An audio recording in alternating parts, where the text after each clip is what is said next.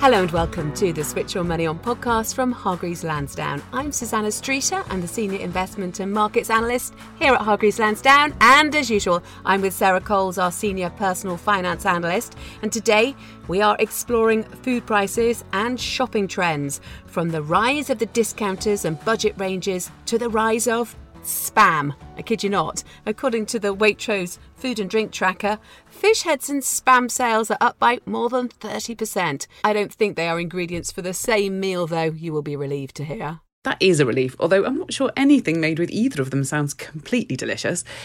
We're also going to cover trends in less unusual food and prices, including the rocketing price of milk, cheese and pasta, and look at what's behind the shocking price rises we've seen recently. And we're going to speak to Paul Chima, who runs his family business Malcolm Stores in Coventry, and he's been coping with these trends at the sharp end. Paul is with us on the line now. Paul, tell us a little bit about your business.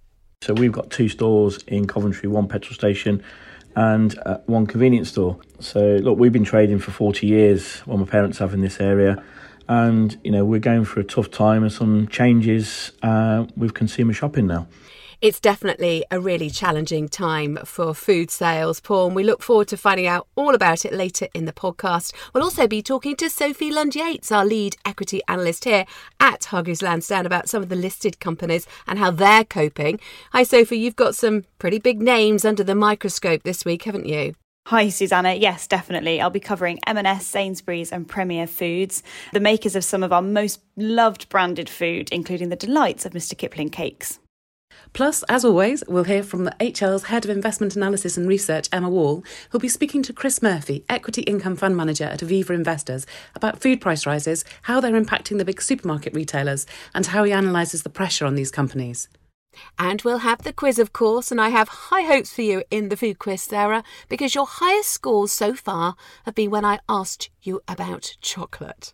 I know your quizzes, though, so it's probably going to be all about spam and fish heads, and I'm not really an expert on that front. You'll have to wait and see, because we need to start with some of the eye-watering rises in the price of food. And the fact that the rise in the price of food and non-alcoholic drink hit 14.5% in the 12 months to September.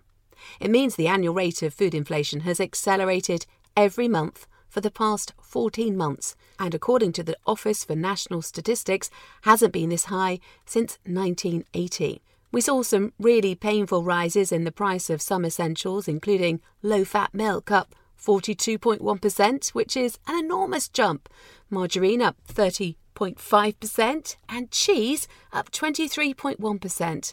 So that's up almost a quarter in a year. Yes, more recent Kantar figures show it rose again in October to 14.7%, and it warned there was still no sign of a peak. And in response, we're seeing a wave of people trading down from premium brands to supermarket-owned brands. The Kantar figures showed sales of branded goods were up less than 1% in October, while own brands soared over 10%. However, the really striking growth is in the budget brands, where sales were up 42%. We're also seeing the discounters flourishing, so Aldi sales are up around 23% in a year, and its market share is over 9%, while Lidl is up 22% and its market share is over 7%, which is a new record for Lidl.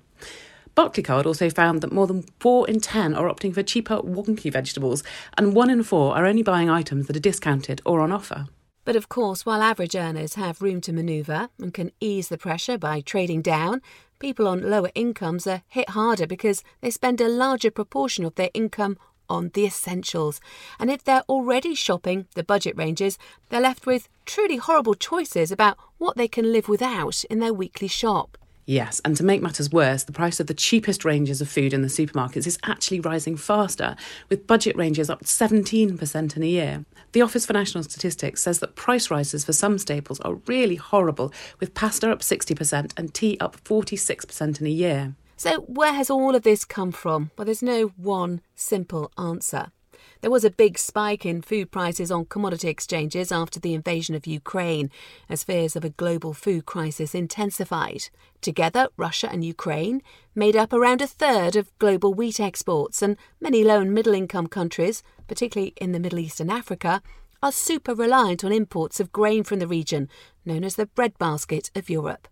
And of course, the invasion came at a time when food stocks were already vulnerable after droughts and poor harvests, partly because climate change has made agriculture more unpredictable in many parts of the world. And commodity prices feed through into the prices on the shelves in a huge number of ways, rather than just the price of the raw ingredients. If, for example, you look at something like milk, the wheat price feeds into the cost because it forms a key part of animal feed. But farmers also have to deal with the cost of fertiliser, which requires ammonia, which itself requires gas, which of course rose dramatically in price after the invasion of Ukraine and subsequent sanctions. And then there's the cost of red diesel used in tractors, which also soared, plus the cost of the energy required in the milking process and the higher wages of farm workers. And all this is just before it leaves the farm. So then, of course, the milk needs to be processed, involving energy-intensive pasteurisation and the higher cost of running and staffing the bottling process. And of course, at any stage where anything needs to be transported, diesel lorries and HGV drivers bring additional expense. And that's all before it enters the supermarket, which needs heating and lighting and staffing, all of which are more expensive. And of course, that's just milk, which is produced close to home. When food is imported, there's the impact of the falling sterling too, making anything that's imported more expensive. But looking ahead, there may be some better news, because the big spike in food prices, which we saw on commodity exchanges after the war in Ukraine, has largely subsided. With Black Sea routes reopening under a UN initiative, despite a brief hiatus as Russia left, then rejoined the deal earlier this month, prices have calmed down. Global food prices, measured by the UN Food and Agriculture Organization's index, declined for the 6th month in a row in September to pre-invasion levels. Plus, good harvests in big exporter nations like Australia, Argentina and Brazil were helping to rapidly bring down maize and wheat prices, even before the Black Sea Initiative began, and falling gas prices, which affect fertiliser costs, have also helped. However, global markets are still relatively tight, and there are worries that if fresh export restrictions, similar to those India brought in, are imposed by large nations, volatility could resume. And that could happen if weather patterns are disrupted and crop failures spark worries of short supplies. So there's still an awful lot of uncertainty hanging over food prices, so it seems like a good time to bring in our lead equity analyst, Sophie Lunn-Yates, who can shine a light on some of the listed companies affected by food prices. And Sophie, should we start with Premier Foods? Yes, definitely a good one to get stuck into first, if you'll pardon that pun. Premier Foods is the company that you didn't know you've already heard of, really. It's responsible for brands including Bisto, Oxo, Ambrosia, Lloyd Grossman, Cadbury Cakes and Mr Kipling. So cupboard staples like this are a lot easier to sell in times of low consumer confidence when compared to more discretionary items. They're also lower value and convenience offerings, so not the sort of thing that you might consider as a stretch in these tougher times. The group has annual revenues of around £900 million and pre-tax profit of around £102 million. I'd also say that it's worth noting that the group's balance sheet is in good health, with net debt equivalent to 1.7 times the group's cash profits, which you'll see abbreviated as EBITDA in their results, for those of you that want to go and do some digging. By current estimates, the dividend does look very well supported, which means there's scope for growth in the future, in my opinion. And of course, no dividend is ever guaranteed. Now, I think Premier Foods has a lot going for it, but as ever, there are some things to be mindful of. A big one is the surge of own brand offerings at supermarkets. So things like, gravy granules, for example. There was a time when you wouldn't think about a supermarket copy, but that's not the case anymore. So the group's strong brands will mean that there is a cohort of loyal and returning customers, but I also think it likely that some sales are going to be lost during the cost of living crisis. The valuation, which looks at the share price in comparison to expected earnings growth, is also quite high on a long-term average basis. Now, that reflects the confidence the market has in Premier Foods over the long term, but it does increase the likelihood of ups and downs. So that's Premier Foods. What about Marks and Spencer's? Signs of resilience? Yes, to some extent. And as much as I'd like to, I won't be digging into the clothing and home aspects of M&S today, but I'm going to focus on their food offering instead. So M&S Food is a genuine asset in my opinion. So while middle-of-the-ground food retailers face a big challenge in the current climate, M&S's differentiated proposition makes it stand out. A classic M&S customer isn't going to stop coming because of current inflationary pressures. The group's convenience offerings are a source of growth potential in my opinion too, because places like train stations are going to see more stable footfall than city centres, say. I also think it's important to talk about Ocado as well, with the online platform which is half owned by M&S. So Ocado Retail has seen sales disappoint because of cost pressures on its customers. Some of this could transfer to M&S's food offering, but this is different to Ocado. Ocado is an all-in grocer, whereas M&S is more about smaller shops and convenience rather than somewhere to do, your full big shop. That does put it in a different bucket. I would say that the next few months are going to be crucial. Christmas is typically boom time for M&S, the time of year people want to make things feel extra special and will splash out if they can. We did hear recently that M&S food sales in the last few weeks have been up about 3%, which is slower than the rate of growth earlier in the year, but not a bad showing in my opinion. And of course, we can't rule out that a higher proportion of customers than expected might trade down to a different supermarket. And if that were to happen, there would be a reaction from the market. OK, Sophie, thanks for that. That's a snapshot on Marks and Spencer. Now let's turn to Sainsbury's, because plenty of headwinds for the grocer, aren't there? Yes, there certainly are. So Sainsbury's management made it clear at the beginning of November that customers are tightening their purse strings. Shopping around for deals and choosing own label brands are definitely recurring themes. To keep hold of customers, Sainsbury's is investing heavily to keep prices low and has managed to increase prices after its competitors, which helps it appear better value. Now, these tactics are working. Compared to key competitors like Tesco, Asda and Morrisons, Sainsbury's is the only one to grow volume share since pre-pandemic times. Now, offering value doesn't come cheap though, and it's having a real impact on the profit line. Underlying operating profit fell 8% to £496 million in the first half of the financial year, thanks to a mixture of those low prices and higher than expected cost inflation. I am the first to admit Sainsbury's is doing better than I expected and doing all it can in a very tough environment. Essentially, though, I think the next few months at least are going to be very tough and things may get worse before they get better. OK, Sophie, thank you very much. I know we'll be keeping a close eye on all of those in the weeks and months to come. I should add that this is not advice or a recommendation to buy, sell or hold any investment. No view is given on the present or future value or price of any investment, and investors should form their own view on any proposed investment. OK, so let's turn to somebody who's been living through runaway food prices. Paul Chima runs his family business Malcolm Stores in Coventry. Paul, really great to have you on the podcast today. Tell us a little bit about what it's been like over the past few months and weeks as the cost of living crisis has intensified. What kind of changes are you seeing in the behaviour of your customers? As the cost of running consumers' homes is increasing, there's a shift in behaviour now. So are we selling more own branded products? So are people trading down? Yes, they are. We heard earlier that, is Bisto relevant? Is Co-op own label gravy more relevant now to the shopping basket? So I think, the housewife for today is looking at how can she fill that basket with probably the same spend as before, but what else can go in that basket? So that's the change we're seeing. So there is more value shopping, but there is still treats that are going on. So people still want that treat at the weekend as well. Whether that was from spending outside in restaurants, now they're doing that at home with scratch cooking or treating them, to some wine and that at the weekend. So we've noticed a big change, but again, we have to now change our behaviour and what we do in the store to still try and maximise our store sales to keep our revenue up as well. So were you changing your promotions, or were certain products placed in your store? Yeah, so with the new regulations on the high fat, sugar and salt that came in, where we'd get the treats at the front of the store, we couldn't do that anymore. So we had to change that with food items, so meal prep items at the front of the store, bringing that in as a value proposition, creating meal deal solutions in the store. So, how can you maximise, a couple of pizzas and 4 bottles of beer for a £5, or actually, chicken, making that fajita kit on a deal.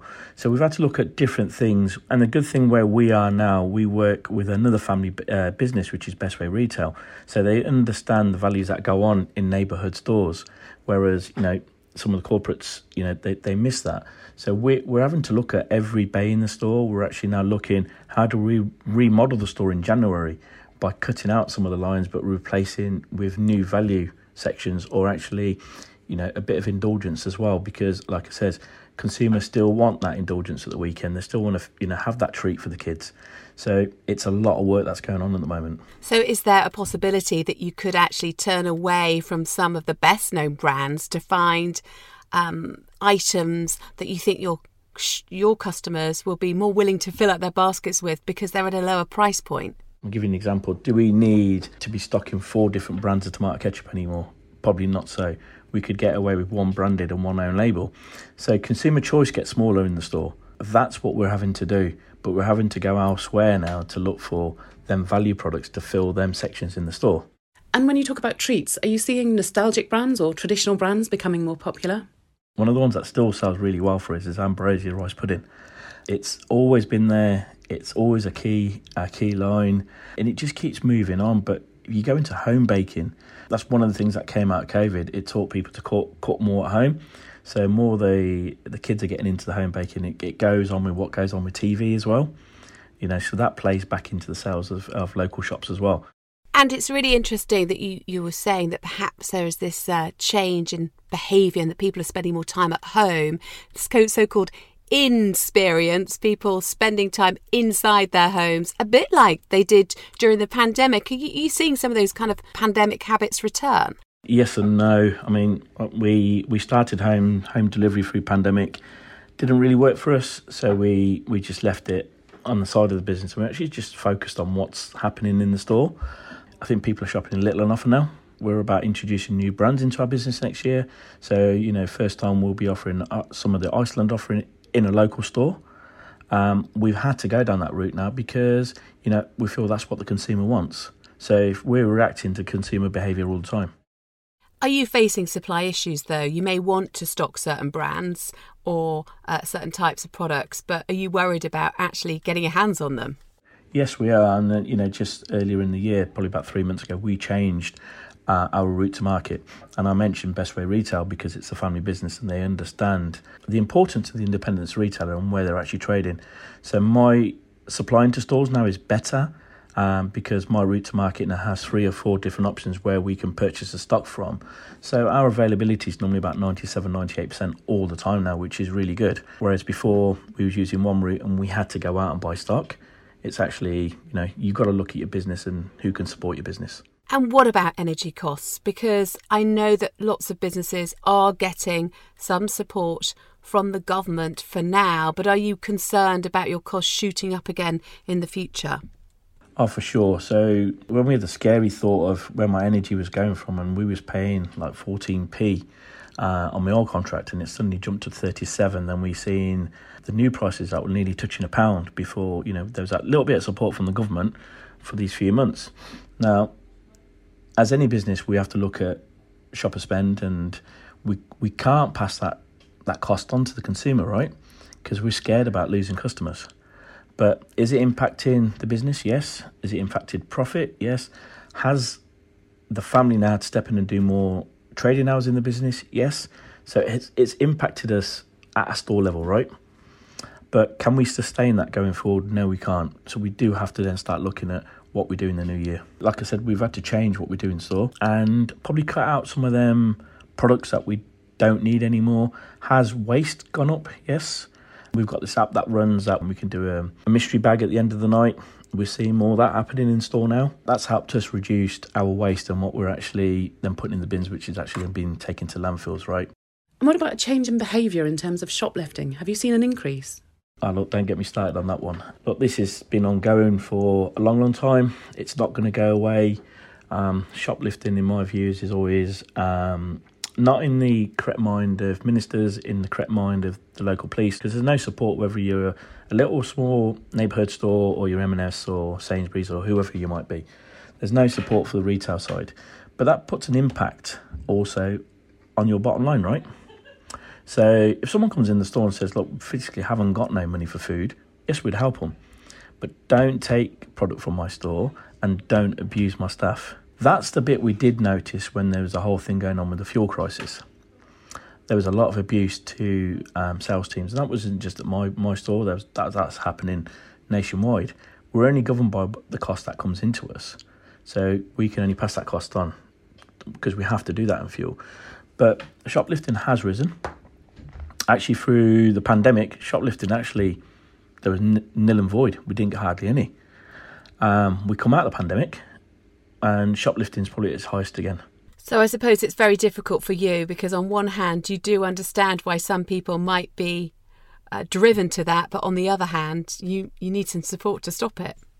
Well, I think the whole of the retail sector, even the electrical superstores, We actually need more support from the government, and maybe, the government need to publish the right messages, not publish this message that they had: if you take X amount of stock up to X amount of value, you won't be prosecuted. If the shoplifting continues, you'll see, the low-core stores that keep the high street going, they'll start disappearing, because that's how big the problem is at the moment. OK, Paul, well, thank you so much for talking to us. It's clearly a really challenging time, but I can see you're working really hard to try and keep your business going, and the best of luck with it. No, thank you very much. Look, we've been here for 40 years and we'll carry on doing the greatest job for our community. And if you're enjoying this podcast, please do let us know what you think, and do subscribe wherever you get your podcasts so you get a fresh new episode in your inbox as soon as it's ready. Let's bring in Emma Wall now, our Head of Investment Analysis and Research here at HL. She's been speaking to Chris Murphy, Equity Income Fund Manager at Aviva Investors, about food price rises and how they're impacting the big supermarkets. Hi, Chris. Hi, how are you? I'm good, thanks. How are you? Very good, very good. Enjoying exciting markets. Indeed, and that's what we're here to talk about today, and in particular, food prices, otherwise known as soft commodities, which have had quite significant macroeconomic tailwinds over the last 6 to 12 months. Maybe you could start us off with a recap on how food prices have rallied over the year. Yeah, I think we're in a pretty unprecedented period. The real drivers really comes from the shock of the Ukrainian invasion. What's Russia doing? What is effectively doing to one of the bread baskets of Europe, which is then also knocked onto the energy costs, oil and gas, which continue to be exceptionally strong. And clearly that also feeds into, the processing of foods. And it goes completely through all supply chains. Doesn't matter what product you buy. If people buy a bar of chocolate, it isn't just all pure cocoa. There's lots of fillers, lots of other product to give it extra tastes and textures. And that has exposure to all the commodity prices that people can see in the press that are going up on a daily basis. And prior to Russia's invasion of Ukraine earlier this year, we'd also had impact from coronavirus, hadn't we? Which really impacted supply and demand, and indeed supply chains. It's been a strange few years for that supply-demand balance, hasn't it? It's not just in the food industry and soft commodities. It is everywhere. There have been big dislocations. And just as we thought we were getting through it from the pandemics, we've obviously had then the oil price shocks. I think some of the dislocations that we've had aren't going to go away. If you're picking crops, that needs people. If you're picking apples in the UK, if you don't have the labour, you either don't have enough produce, which is obviously inflationary, or you have to pay more for that labour. Of course, you can invest in the raw commodities themselves, in futures of bushels and wheat, and even some fruit and veg and hogs. But as you said with your example of the chocolate bar, it's not just the underlying commodities that have had the effect. It actually goes all the way through the supply chain, right up to things like supermarkets, which I know you invest in. So how do you begin to analyse those kind of food retailers when you have all this huge background noise and this macroeconomic uncertainty? There's an element of judgment and experience that comes into it. There's meeting the companies face-to-face to discuss what they see and how they will cope with it. If you look at Tesco, it's got big cost headwinds through this year of 500-600 million from labour and energy costs. Tesco is something like 1% of UK energy demand.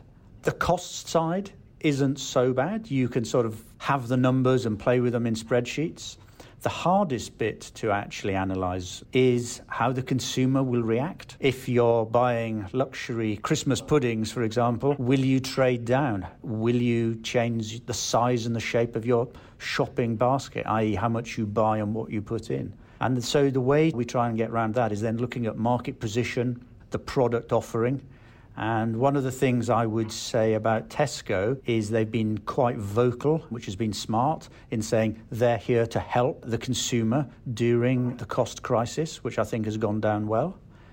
Over recent years, they've also worked very strongly on their price architecture, which is basically their range, particularly versus the discounter. And they're considerably more competitive than they were during the financial crisis, for example. So if people do want to trade down, Tesco are in a much better position than they have been for multiple years. All of us, when faced with higher prices, do look for ways to save money, and the discounters like the Aldis and the Lidls have been quite a threat to not just Tesco but also Sainsbury's, Morrison's, which there's conversation about potential takeover there. So how much are those discounters really challenging those, UK food retail stalwarts? The Aldis and the Lidls, they have been a huge disruptor. It doesn't feel like that long ago they had 0% market share, and now we're around 15% of the UK market. But in terms of how much share they've been gaining, the rate of growth has slowed down dramatically from when they first started. Their pricing and their scale does mean it's harder for them to continue to cut costs. If we look at the moment, the industry data seems to point to that the Aldis and Lidls of this world are actually passing on more cost to the consumer through the soft commodity inflation than the likes of Tesco are, which aids Tesco's position competitively. Versus the rest of the industry, I think there are issues. Sainsbury's is a lot more levered than Tesco, and obviously they have a debt finance cost, so I think their flexibility isn't as great. In terms of Morrison's that you mentioned, they now have gone through a deal, private equity owned, that have taken on a lot of debt. They're trying to change a business, sell off stores at a very difficult time. So you sort of wonder if they've got the eye on the ball of being a food retailer. And food retailing in the UK is very competitive. Strong Christmas campaigns, good promotions, getting price point right are really very important. Chris, thank you very much. Pleasure. Thank you very much for your time. Well, that was Emma Wall, Head of Investment Analysis and Research here at HL, speaking to Chris Murphy at Aviva Investors. And please bear in mind that these are the views of the fund manager and are not individual stock recommendations. You're listening to Switch Your Money On from Hargreaves Lansdown. So now it's time for the quiz, and I promise spam won't come up, although I can't guarantee to avoid detailed questions on fish heads. But let's start with something a bit tastier. Christmas puddings. According to Kantar, in October last year, 2 million people had already bought their Christmas pudding. But how does that compare with this year? Are we even keener with the number of puddings up to around 3 million? Are we holding steady at around 2 million? Or have they fallen below 1.5 million? Oh, that's really tricky, because people will want to spread the cost of Christmas, but then again, they might not have the extra cash to start Christmas shopping at the moment. So I'm going to hedge my bets. I'm going to say they're roughly the same at 2 million. I am sorry, the early Christmas pudding shoppers have dropped by around a third to under 1.5 million. That is still a lot of festive puddings, but it does raise the question of how we're going to squeeze our Christmas shopping out of fewer pay packets this year. OK, sticking with shopping habits. Research from Barclaycard looked into some of the things we're doing to cut costs. It also asked people whether they were making efforts to grow their own veg. So how many people said they were having a go in the garden? Was it 1 in 8, 1 in 10 or 1 in 12? Well, I have to admit, I did try this during the pandemic and spent a small fortune on tomato plants that only ever ended up feeding the snails. So I definitely won't be trying that again. But given how much I hate gardening, I suppose if I tried it, then everyone else probably did as well. So I'll go with the highest number, which is, I think, 1 in 8. Yes, you're right. I have to say it's a trend I've tried but have repeatedly failed at. Anyway, let's move on to cooking trends now. I'm a bit better at that. And those fish heads. No, not really, though there are some really great fish head curry recipes. Did you know? And fish soup. So don't knock it till you tried it. I'm particularly keen on a French fish soup recipe. But this is about TikTok. So how many 18 to 24-year-olds have found foodie inspiration on TikTok this year? Is it 71%, 51% or 31%? Well, if my kids are anything to go by, they learn everything on TikTok. So I'll go with 71%. No, it's 51%. Just a tad over half. But you can get a bonus point if you can tell me how many followers Gordon Ramsay has on TikTok. Is it 3.1 million, 15.2 million or 34.8 million? Oh, well, I know all figures on TikTok are crazy, so I'm going to go with 34.8 million. You are right. People just can't get enough of him commenting on other people's questionable recipes. OK, finally. Given how difficult life is at the moment, it looks like we're sneaking some indulgent treats into the supermarket trolley to help us comfort eat through the pain. But roughly, how many of us are regularly treating ourselves to a nice bar of chocolate or a pudding? Is it about a quarter, about a third, or about a half? I think we need all the comfort food we can get at the moment. If that's a steamed pudding or a Viennetta, then why not? So I'll go for half. Well, yes, you're on a roll. Apparently 46% of us are opting for sweet treats, maybe to ease the pain of the supermarket bill. Actually, we have a Viennetta in the freezer, so that's my lunch sorted. I think in this weather I'd rather go for the steamed pudding.